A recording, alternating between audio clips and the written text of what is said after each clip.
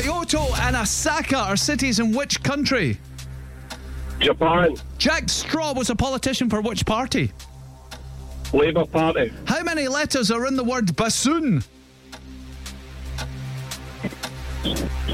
6. Who did Remy Malik portray in the film Bohemian Rhapsody? Freddie Mercury. Which English university produced the AstraZeneca COVID vaccine? Oxford. Who won last year's Men's Six Nations tournament?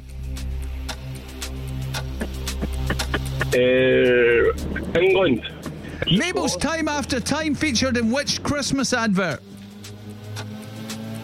John Lewis. Which member of S Club 7 is taking part in this year's Dancing on Ice?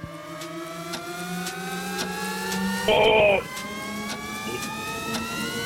Rachel Stevens. What's it? Oh, yeah. At the time, but it was Rachel Stevens. That was not too bad. That was all right. Yeah, you know your S Club 7. Don't know your rugby, but you know your S Club 7. What did we end up with there, Cass? Joe, you can't reach for the stars, but it's a 5. Very good.